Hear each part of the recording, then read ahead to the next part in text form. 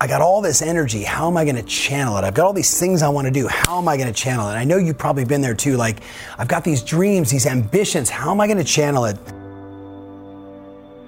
One of the single most important days of my life, I was sitting with Mike Vance in Miami. Mike Vance, worked for Walt Disney. He was in charge of ideas and people development. He went on to mentor Steve Jobs and was dear friends with Mother Teresa, mentored Jack Welch, some extraordinary individuals. And I was so blessed to work with him. And he asked me a lot of questions as I was at a place in my life where I was trying to figure out like I got all this energy. How am I going to channel it? I've got all these things I want to do. How am I going to channel it? And I know you've probably been there too. Like, I've got these dreams, these ambitions. How am I going to channel it? And it wasn't until he said to me, Tom, the old model of success is if you do enough, then one day you can have enough. And if you finally have enough, whatever that is, then you'll be happy.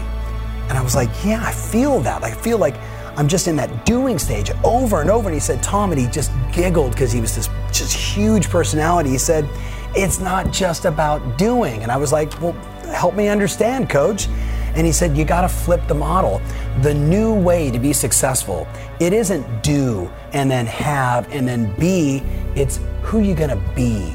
And then the doing becomes automatic.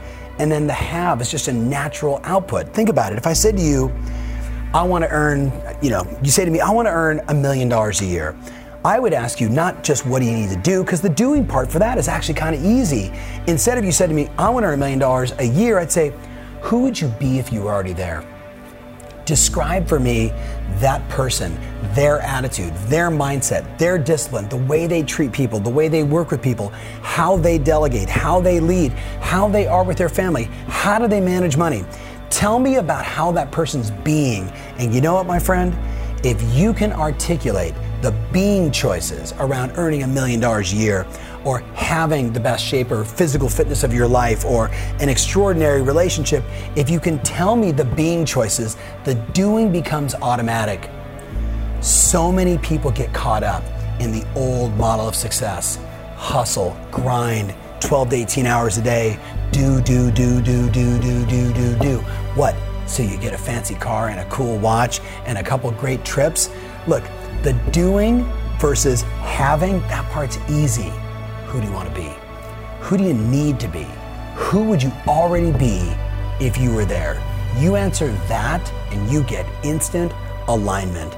Once you know who you need to be, the doing becomes automatic and the having becomes just absolutely natural. And if I could wish just one thing for you today, you'd spend a little less time thinking about what you need to do, and you'd spend a lot more time on who would I be if I was already there? How would I walk? How would I talk? How would I operate? What activities would I be involved in? How would I treat customers? And you just align around that, and the success you want becomes more natural.